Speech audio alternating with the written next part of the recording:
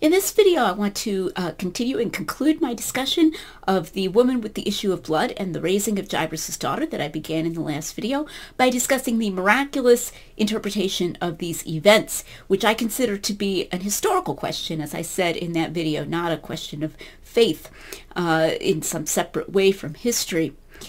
So let's suppose that we've established that these external events happened as the disciples witnessed them and as they're told in Matthew, Mark, and Luke.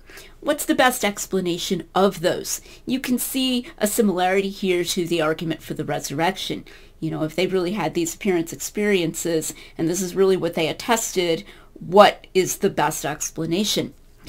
In the case of healing miracles and of resurrections from the dead, when the dead person has died only recently, we can sometimes attempt non-miraculous explanations. So I'd like to see what we can do with that here. What could a skeptic attempt to say? Now, it's completely legitimate in an overall historical evaluation to bring in the other things that you know about this person. And if we know separately that we have good evidence that Jesus is God, for example, from the argument for the resurrection and other miracle stories that have their own credibility, then that's going to change our ultimate conclusion about whether he could have been, for example, mistaken about whether he'd healed somebody, okay? Or whether it could have really happened in some non-miraculous way, but he's giving the impression that it's a miracle. So that's legitimate to bring in. But in this video, I'm going to try to talk about the evidence that we have that these miracles happened from these accounts. What kind of independent evidence do these accounts give us of a genuinely miraculous event? So let's start with the woman with the issue of blood. I would say in that case, the chief competitor to the miracle explanation is the idea that she was just mistaken, that she had been healed, and that she could have had a relapse later on, or even have discovered that the hemorrhage had not truly stopped. It's obviously a very private event, and we don't have any follow-up. The accounts in their very nature do not contain further conversations with her or checking things out later on. Yes, you know, it really stopped and so forth. So that would be the chief competitor. Again, if you believe that Jesus is God or even a prophet, and he obviously believes he's healed her, then you're going to be like, well, you know, he didn't mess around. He would have known whether he healed her or not. But just considering this account independently, we don't have what we would look for in like a modern miracle account. We would talk to the doctors, we'd have the doctor's reports and that kind of thing, and follow up, you know, a year later she was still free of her symptoms and so forth, and we just don't have that here. There is one thing, though, in the account that I think is interesting, which is Jesus' claim that someone touched him for healing in the crowd.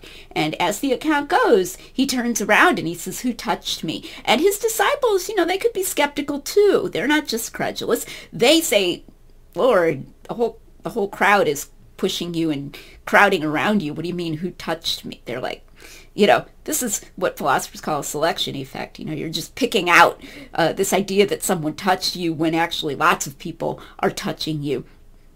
But Jesus says, "No, I felt power go out of me. Someone touched me for healing." And he looks around, you know, and he's this very compelling person. We're to picture Jesus, I think, as a very compelling personality, and he's looking around. And only one person steps forward, and it's this woman, and she's trembling, it says, and has to tell her embarrassing story. Now, that would be a pretty striking coincidence if you were there, that even though everybody's kind of jostling Jesus, he says, it's almost like he has ESP, you know, that someone's touched him for healing. And then, sure enough, this one woman comes forward and says this, and nobody else does. Nobody else admits it. So I think that's evidence of a real healing. Now, you know, you can say it's a coincidence, but it's evidence right in the account that something really happened. And I think if you'd been there, you would have been struck by what a coincidence that is. His saying this first, just out of the blue, and then her confirming that, in fact, she did touch him for healing. Now, moving on to the account of the death of Jairus' daughter, I think the strongest naturalistic competitor there would be that a skeptic might try to say that she was not really dead. And if I may quote the immortal words of Miracle Max in The Princess Bride, mostly dead is partly alive. We have cases, natural cases of children who've drowned, or people who have not had a heartbeat or breathing for a half an hour or something, and then they come back. And we don't always conclude that that's a miracle, though we may suspect it in certain cases. Sometimes the parents will say it was a miracle. But the idea that she wasn't really dead because it had been too short of a time, I think, would be the chief competitor here. But even there, I think we should consider the fact that Jesus does not do artificial respiration on the girl. According to the account, he just takes her by the hand.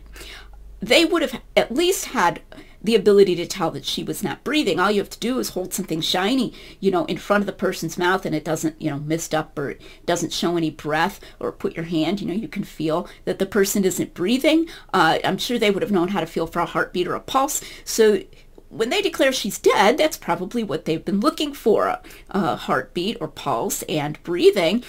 There she is. She's at least profoundly unconscious, not breathing, no pulse. Jesus comes in, and at the very moment that he just very simply takes her hand and says, "Maid, arise," she wakes up, gets up, and she's even able to walk. Again, this is when we take the observable facts to be as they're recounted, as I argued in the previous video. That's going to be pretty striking. That's not everybody working over the drowned person for a half an hour and then he wakes up or something like that. That's not the paramedics, first responders getting the person to come back. That's just Jesus coming in. And stories that we have of people suddenly becoming conscious, usually it's not, the minute somebody touches them, or if somebody does touch them, maybe they'll move. The person will say, "Hey, move your hand if you can, or move your foot if you can." It's not like you come in, you just take the person by the hand, and suddenly they're talking. This would be a very striking coincidence, and would undeniably look like a miracle.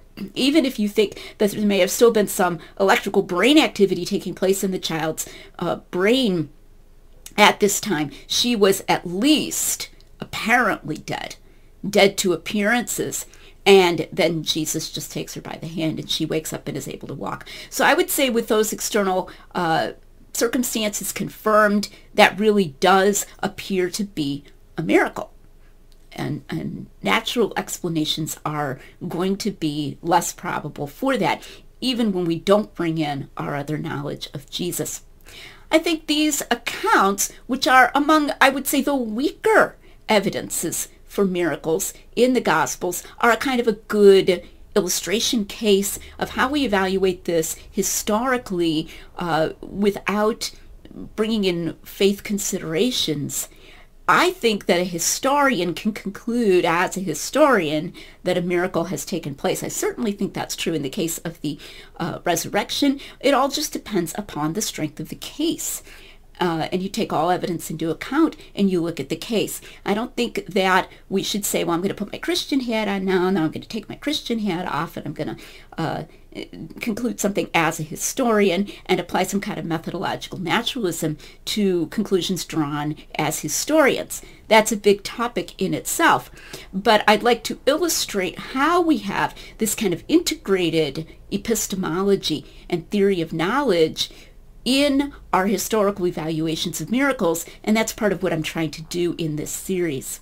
Thanks for watching.